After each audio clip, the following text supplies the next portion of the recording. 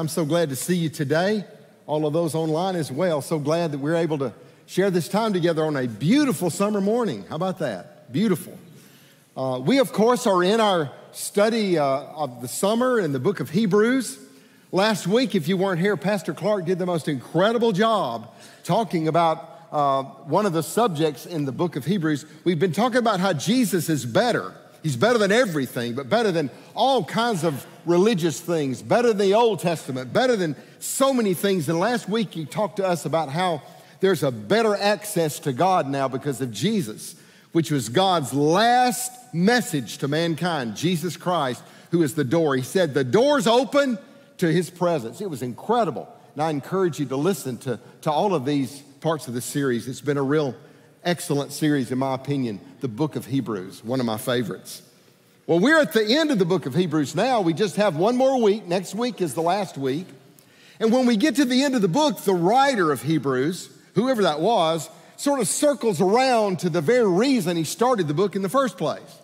You see, he was trying to let Christians know that we don't need to abandon our faith and let something take the place of Jesus, who is so much better. He realized that in the Roman Empire of that time, there were so many forces drawing people away from God. There was political intrigue. There were assassinations of emperors and different generals taken over, and there was a revolution beginning in Palestine, and there was all kinds of moral decay in the Roman Empire, every kind of sexual immorality all around them, and there was just a lot of different religions telling this is the way, this is the way, this is the best hope. And it was very, very similar to the world we live in right now. In fact, there was even during this time was when Mount Vesuvius went off and buried Pompeii and scared the whole Roman Empire. They thought the whole world was ending. It was a very complicated time. And so when he wrote this book to Christians, he was saying, guys, don't abandon your faith. This is when your faith is the most valuable of all. So that's really where we are today. We're in chapter 11 of Hebrews, and that's called the faith chapter. Some of you know it as the faith chapter. It's where the Hall of Faith list is. It's an incredible chapter. Now let's talk about faith for just a minute. Jesus said we really only need a teensy-weensy bit of it. But most of us feel like we don't have enough of it yet. Sometimes faith defies logic, but faith is not blind either. Intellectuals sometimes question faith, and the simple just cling to faith. It sees the invisible, it believes the unbelievable, and it even receives the impossible. That's true about faith. Faith can grow. It can mature. It can even move mountains. But it can also shrink. It can be lost. And some people even throw it away. It actually is a gift, but it's also a choice. It is the beginning of our walk with God, and it's the end of our walk with God. It's this incredible thing we call faith. Now, fortunately for us, in Hebrews chapter 11, verse 1, he defines faith. Oh, I love this. He defines it first thing. So let's look at that, okay? Hebrews 11:1. Now, faith is the confidence in which we hope for and the assurance about what we do not see. I think the King James Version uses substance and evidence for those words, but those are two important words. We see these words, confidence and assurance. Those words were chosen for a reason. They really do shed a lot of light on what faith really is. That word confidence, it's the Greek word hypostasis. Hupo means underneath, and stasis means a firm stand, standing firmly. So what he's saying is faith is this firm foundation with a God that doesn't change, that stands there holding that firm foundation. That's called confidence. The other word he used was the word assurance. Assurance. That's the Greek word englos, and it means this. It's really cool. It's actually a legal document. It's a document that if you bought some land over here, you've never been to that land, you've never seen it, but you bought it, and they give you a document, an inglos that tells everybody this is your land, even though you hadn't seen it yet, even though you haven't even fulfilled it yet, it's yours ahead of time. And he said that's the evidence, that's the assurance that God has things for us that we don't even know yet. But we have this confidence that the God that we serve knows how to get it to us. That's, he says, is what faith is. It's not just some hope. It's not like we go to a wishing well and say, boy, I hope this happens, and flip a coin into it. That's not what faith is. Faith is something we know that we know that we know deep inside, even if we haven't seen it yet. Now, after the writer defines faith for us and tells us it's sort of seeing things from God's perspective in front of our own, he then spends the rest of the chapter with this long list of characters in the Old Testament and in Christian history that lived what faith is, that confident assurance. And he gives a list and he names a lot of different people. So I have to say, and he gives us a great example of it, but I'm wondering if I'm the example. I'm wondering if I have any of that in me. How do I know that I'm walking in faith? How do I know that I've got the real biblical kind of faith inside of me? I have to look at myself and wonder, is that the kind of faith that I have?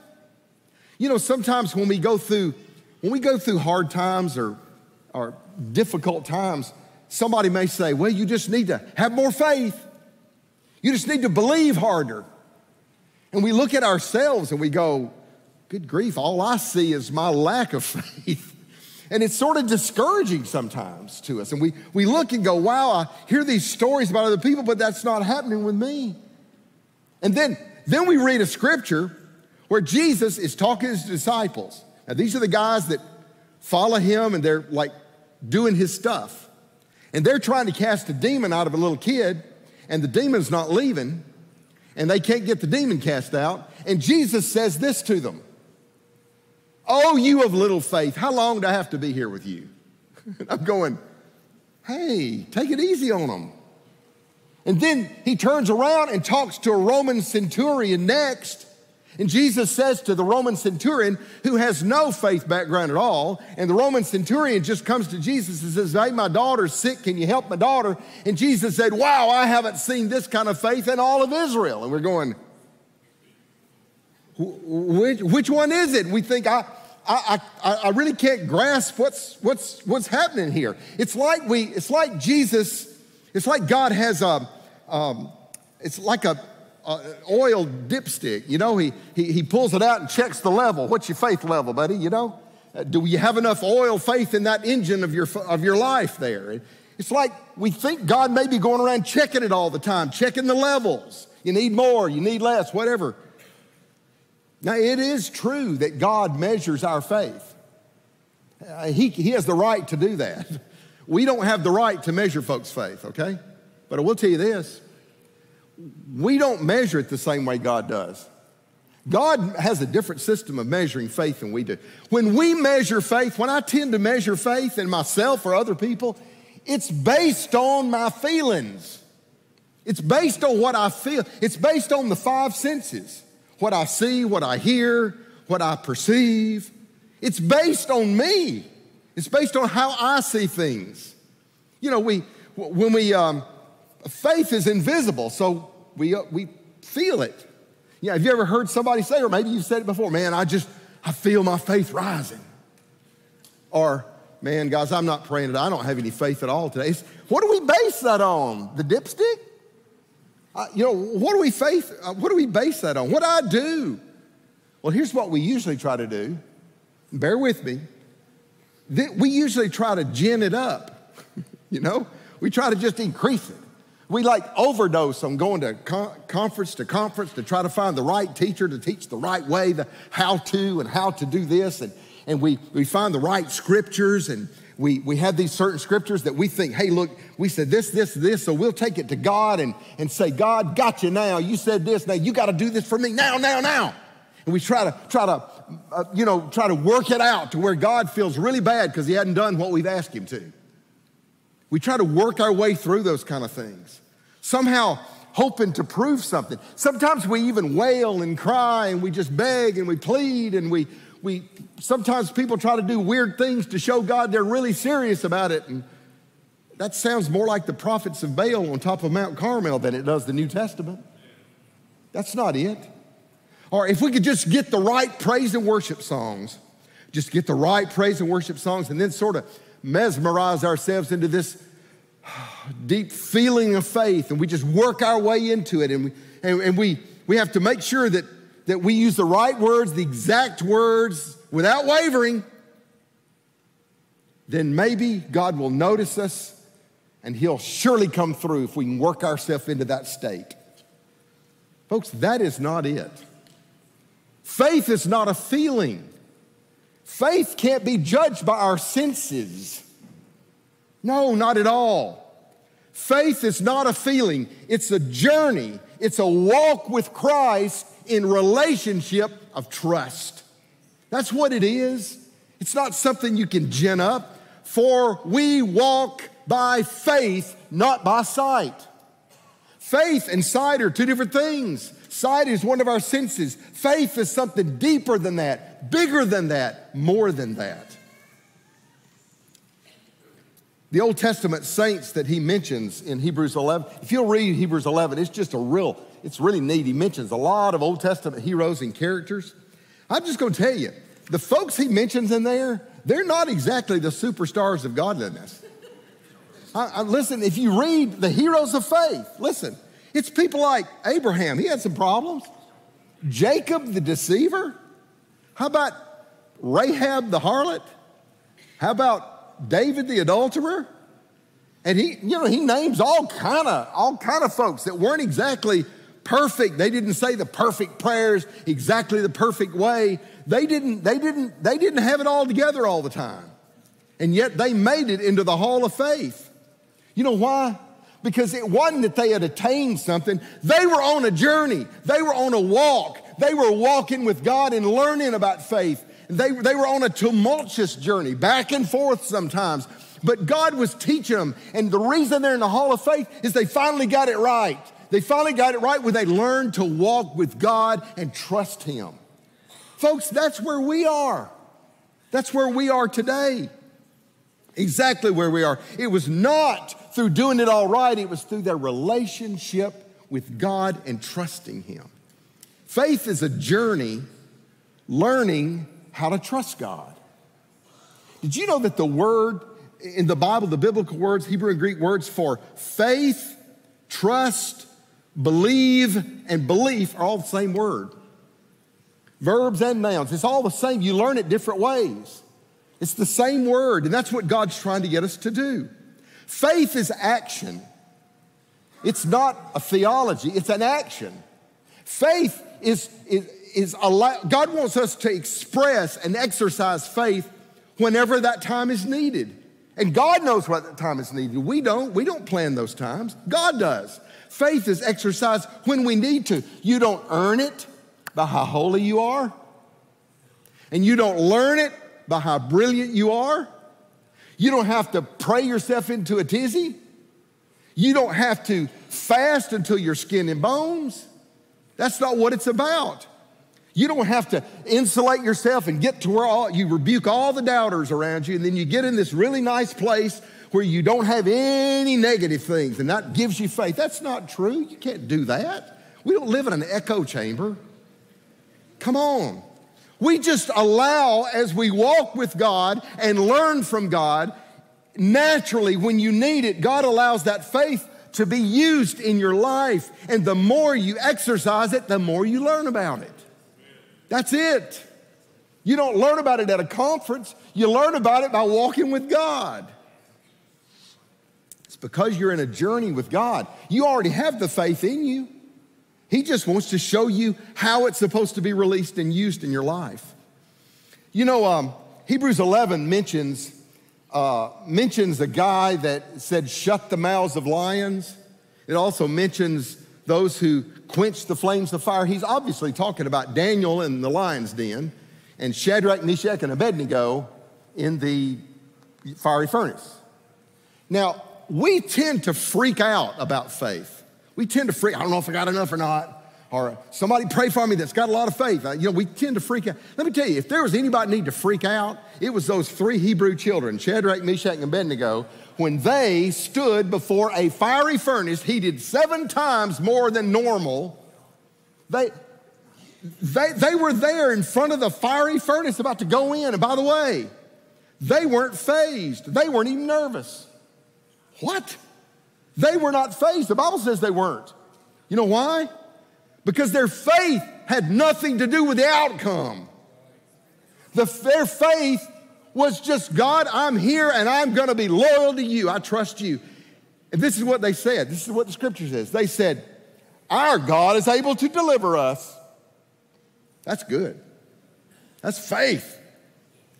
But even if he doesn't, we're not going to bow down and worship a man who thinks he's a God. That's faith. That is faith right there. That's faith. You see, the outcome is not the thing we judge faith by. They were believing for a miracle, all right. Brother, it was going to be a miracle either way. It was going to be a miracle if they went in the fiery furnace and came out okay. That was going to be an incredible miracle. But you know what else would be a miracle? If they stood before a fiery furnace and had to walk in there without renouncing their faith. That was also a giant miracle. Either way, it's going to be a big miracle. I guarantee you that. The Bible says that when they got ready to go into the fiery furnace, the 2 soldiers that were throwing them in, as they were throwing them in, died from the heat.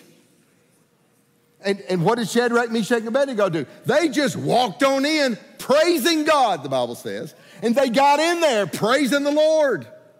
And when they got in there, they found out God was already in there with them. God was in there with them. In fact, the king, who thought he was a god, was watching from a distance, and he said, hey, I see 4 men in there, and one of them looks like the son of a god. Well, he was. Jesus was in there with them. And when they left, man, they weren't burned. They weren't burned, and they didn't smell like smoke. They came out of there. Now you say, well, what if they had died for their faith? Guess what? They wouldn't have been burned, and they wouldn't smell like smoke. They would have won either way. It's called a miracle. It's called a miracle. Now that was assurance and confidence in God. That's what it was. So here's the giant question of the day. How much faith do I need? Well, I can't give you an amount in human measurements, okay? Just can't do it. The dipstick thing, don't worry about the dipstick. But I think this chapter gives us a picture of what God's really looking for. That's really all I want you to see today is the picture of what God's looking for. Now, what I'm going to do, I'm going to share with you a statement, and I'm going to give it to you in 3 parts. It's like a sentence that's in 3 parts, okay? So pardon the grammar when you see it. And I believe it might help you understand what God is trying to get us to see. Okay, you ready? Here's the first one. When you pray, notice the word when. That is assuming something. That's assuming you're going to be praying. You know, faith requires prayer in your life, okay? You're going to be praying. Now, who are you praying to? When Jesus taught his disciples to pray, remember he gave them a model prayer. We call it the Lord's Prayer. He gave them a model prayer, and it starts like this. Our Father who art in heaven. We all know that. So he is praying to a God that's really there. He's not saying, oh man, I just really hope something good happens. I'm gonna cross my fingers and flip the coin into the wishing well. No, he's communicating with God. He's talking to God. Our Father who art in heaven. Hebrews 11:6 helps us understand this. Look at verse 6. Without faith, it is impossible to please God. Because anyone who comes to him, like in prayer, must believe that he exists, duh, and that he rewards those who earnestly seek him. There are 2 things required when you go to God in prayer, in faith. Here they are. One is that you believe in God, that he is God. And number two, that you believe he cares enough to do something about what you've prayed about. You believe in one that can handle it, and you believe he really cares about you. You have just pleased God with doing that. I promise you, that's the truth. That's how God works. It's called childlike faith. That's called childlike. Childlike faith is when we trust the Father, our Father who art in heaven. We trust him that he's going to do the best thing for us. And we know that he's going to listen, just like your earthly father's going to listen to you, just like your earthly father's going to take care of you. You don't know the future. You don't know what your father knows. You don't see things and know things that he knows. You just trust him. You don't have to see it all. You just trust the Father. That's called childlike faith.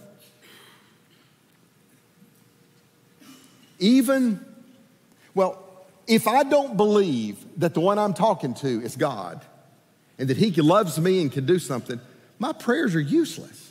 They're nothing more than flipping a coin in a wishing well. But if I believe there's a God in heaven who sees me and loves me and knows me, then I can be confident that my prayers are going to be heard. If I just have an inkling of an idea in my mind that God is not going to ignore me, then I have pleased God at that moment. God just wants you to know that you love him, believe him, and you trust him. That's where it starts. That's where this journey starts. Now, why is that true? All right, here we go. I'm going to give you the other part. When you pray, and the next one, and because you prayed. When you pray, and because you go through with it, and you take it to God, and you pray. Because you had even a mustard seed of faith to eke out a little prayer before the Lord and to try to put something in his hand, your Father in heaven. Look what Jesus said about it. Look at this. Jesus said, because you have so little faith, that's us, truly I tell you, if you have faith as small as a mustard seed, you can say to the mountain, move from here to there, and it'll move. Nothing will be impossible for you. What? For just a little bit of faith? Hey, do you remember the story in the Bible about the woman who was bleeding? She had the issue of blood, and she had been to doctors for 12 years. 12 years, they had bankrupted her. She had got no help. She had no hope. She had nothing she could do. And the Bible says she heard about Jesus. She didn't meet him. She didn't know him. She hadn't read about him. She heard about him. And the scripture says, she thought, if I can just touch the hem of his garment, he can heal me. If I could just touch that. Now, folks, that's a little bit of faith. Look at what the scripture says. Just then, a woman who had been subject to bleeding for 12 years came up behind him and touched the edge of his cloak. She had said to herself, if only I touch his cloak, I'll be healed. Jesus turned to her and said, take heart, daughter. I like that. That's a father talking to his daughter. Look at that. Take heart, daughter, he said. Your faith has healed you. Did you hear that? Your faith has healed you. And that woman was healed at that moment. Her faith healed her? It was just a tiny bit. She didn't go to any conference. She did not have a how-to thing. She did not have praise and worship music playing. She didn't get insulated. She just said, if I touch his cloak, I know he can do it. Wow, that was amazing.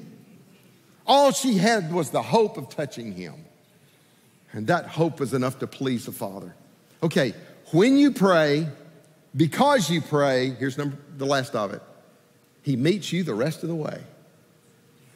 When you pray, because you pray, he'll meet you the rest of the way. He always puts forth the big effort. He just waits for us to take the first step. He just waits for us to take the first step, which is usually the hardest step to take. Faith requires a first step. Hey, remember that story in the Bible when the disciples are all in a boat and they're out on the water, the Sea of Galilee, it's at night, and the waves and storms sort of come in, and they look out there and they see somebody walking on water, and they think it might be Jesus, and they don't know. Some of them thought it was a ghost. And one of them screams out, Jesus, it's Peter. He goes, Jesus, if that's you, tell me to step out and come join you. Jesus goes, come on, Peter, step out of the boat and join me. Peter, man, he took a step.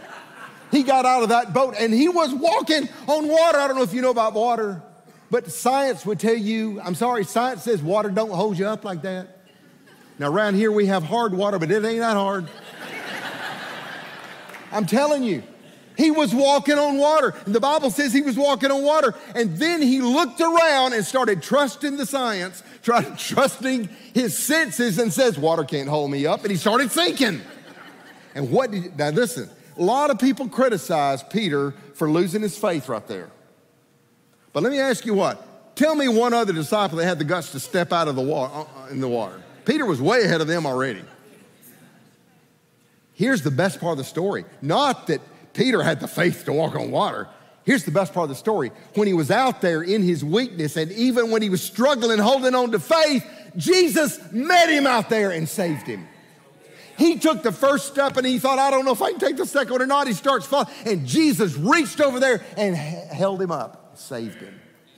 That's what he'll do for us. Look, it's not, oh, I want to have enough faith to where everything I pray happens. Hello, probably ain't gonna be like that. I want to have enough faith to where whenever I need to exercise faith, God will give me what I need. And if I feel like I don't have it, he'll come and say, I'll give you the rest of it. I promise you, that's true. I firmly believe that if we take the first step of faith, if we take a first step, even a half a baby step, that God will take another zillion steps to come and meet you at that half a baby step. He's just waiting for us to show a mustard seed step. That's what he says. Hebrews 11:1, faith is the confidence in what we hope for and the assurance about what we do not see. You know you'll have enough faith when you pray because you prayed and he meets you the rest of the way. And I think that's true. You know, in 1983, Peggy and I moved to Springfield, Missouri.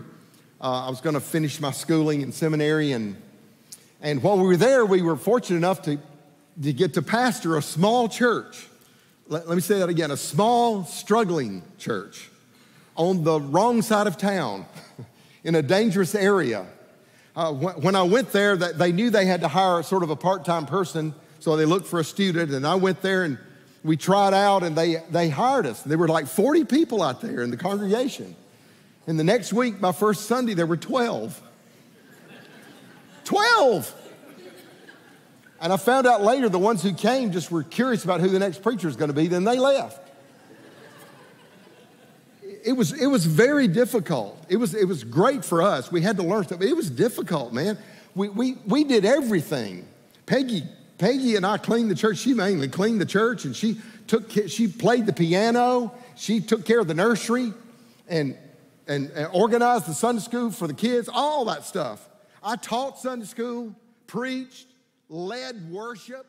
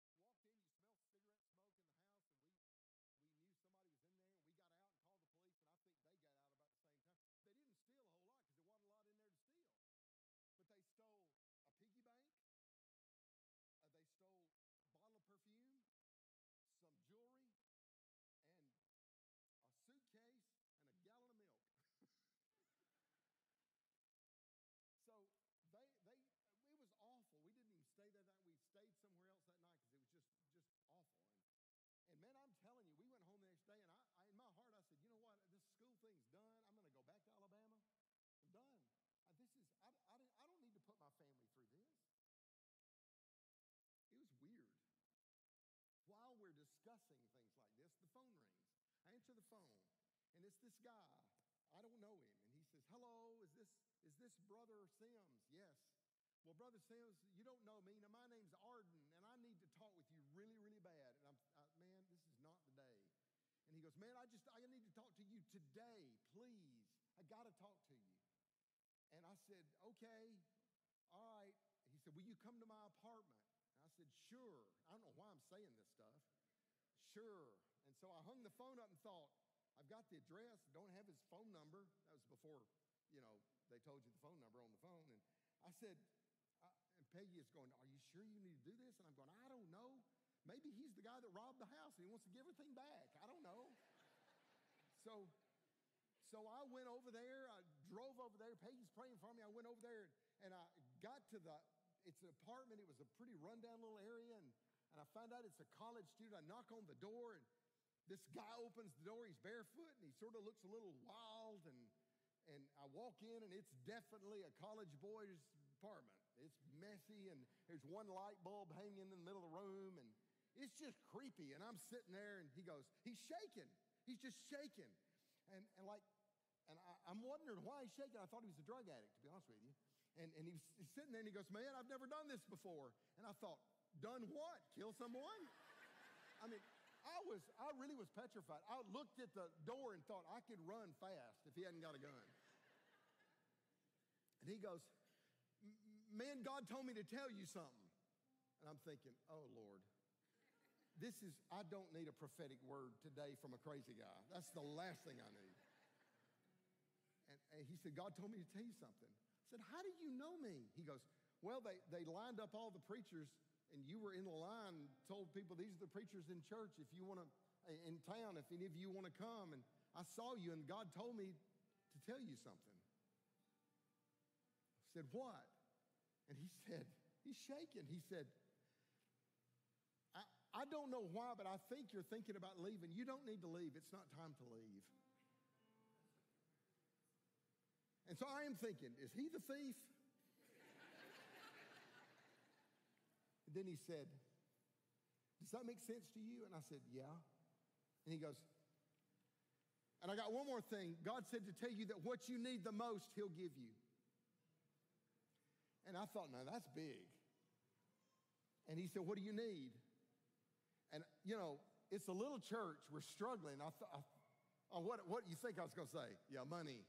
But I didn't. I said, we need a praise and worship leader big time. And he goes, oh, yeah, I know. I know the perfect person for it. I go to school with this guy. He's awesome. He's one of the best. Oh, he's the best. And I'm thinking, really? He goes, yeah, he leads the choir down at Calvary Temple. Calvary Temple's like the large church in town. Oh, yeah, he's going to lead Calvary Temple to come to 12 people. He goes, I'll give him your number. I said, okay. So I left and went home and told Peggy, we're just sitting there going, is that God or is it a decoy? In a little while, the phone rings. Hi. Hey, is this Brother Sims? Yes. Well, look, I don't know you, and this guy that I don't know very well named Arden told me to call you, said you needed help. I said, yeah. And he said, well, what is it? And I told him. He says, well, can I come meet you? I said, sure. And he drove to my house. I met him. His name was Ben Stone. and he's a student there. He's a senior in school there. And he said, yeah, I think I feel led to come here. And I want you to know he actually lived with me and Peggy there at the house. He joined with us. And about a year later, man, at Easter, we had over 100 people in church that Sunday. And it was God put the church back on good footing. And then about a year, then I graduated and he graduated. He moved off. I graduated. We came back to Kingwood. Thanks to Pastor Ron inviting us back. We came back to Kingwood. And about a year later, Ben came to Kingwood and was here for many years, raised his kids. He's got one that's been on our deacon board here at Kingwood. And think about it. That one step by Arden, the crazy guy, I thought, he took one step of faith like Peter, and look what it did. It affected my life, that church, this church, Morganstone, everybody. All of you got blessed, all because this one guy took one step of faith.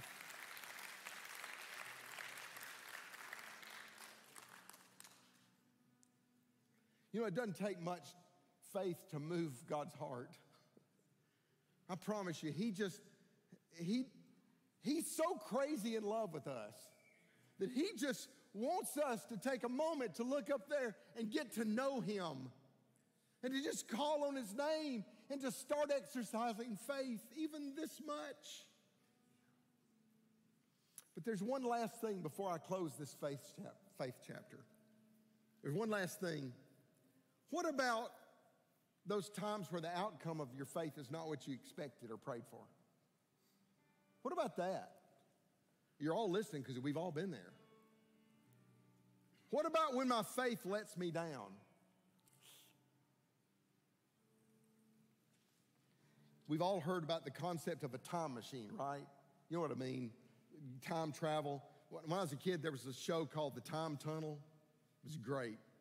I used to watch it all the time. And then, of course, we all know, we've all watched stuff like Back to the Future, all that stuff, It's like they love time travel because you can go into time, either future or past, and you can tweak something that will affect you now. Well, folks, we can't do that. That's one thing we can't do. The reason people are so interested in time travel is because we can't do anything about time. Time just keeps on, and everything just slips out of our hand, and we can't control it because we don't know the future. We don't know, and that's why that's a big deal. But God speaks to that in this chapter, and I want to show you this. What if the outcome is not what I hoped for? Hebrews 11, it closes by just telling this incredible stories of things that were happening to early Christians and things that were happening to Old Testament and New Testament saints. I'm just going to read this part to you. It won't be something you can see yet, but by faith, people overthrew kingdoms, ruled with justice, received what God promised them, shut the mouths of lions, quenched the flames of fire, escaped death by the edge of the sword. Their weaknesses turned to strength. They became strong in battle. They put whole armies to flight. They received their loved ones back again from death. Boy, that's amazing, isn't it? Faith did all that. But what I want to tell you is that last sentence I read, women received their loved ones back again from death. That's only half the sentence. I want to read to you the other half. In fact, I want you to see it. But others, the sentence continues, were tortured, refusing to turn from God in order to be set free. They placed their hope in a better life after the resurrection. Some were jeered at, their backs were cut open with whips, others were chained in prisons, some died by stoning, some were sawed in half, others were killed with a sword, some went about wearing skins of sheep and goats, destitute, oppressed, and mistreated. They are too good for this world, wandering over deserts and mountains, hiding in caves and holes in the ground. Look at this. All these people earned a good reputation because of their faith, yet none of them received all that God had promised in this life.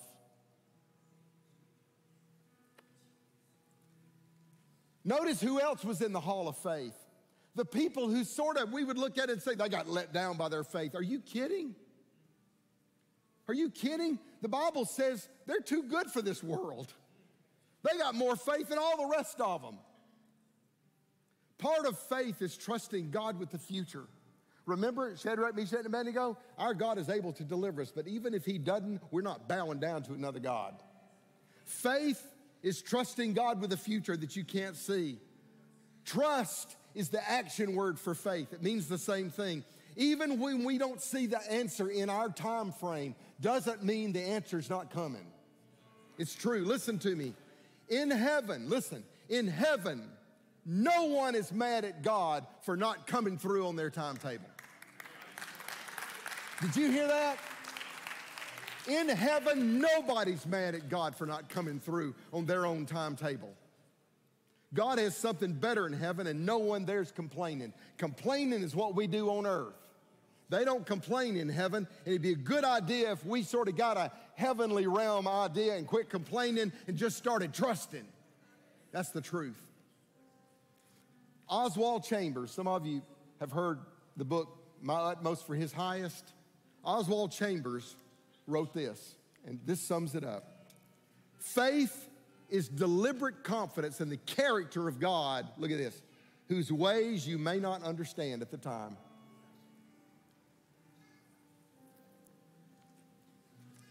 Are you on a journey of faith?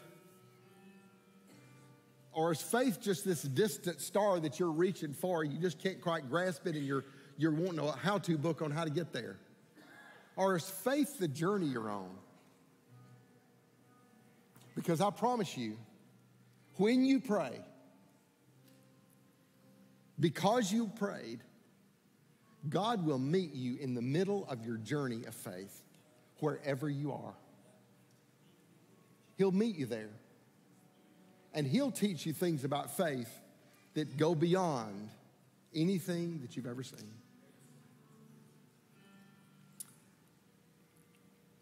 I'm going to ask y'all to stand, if you will.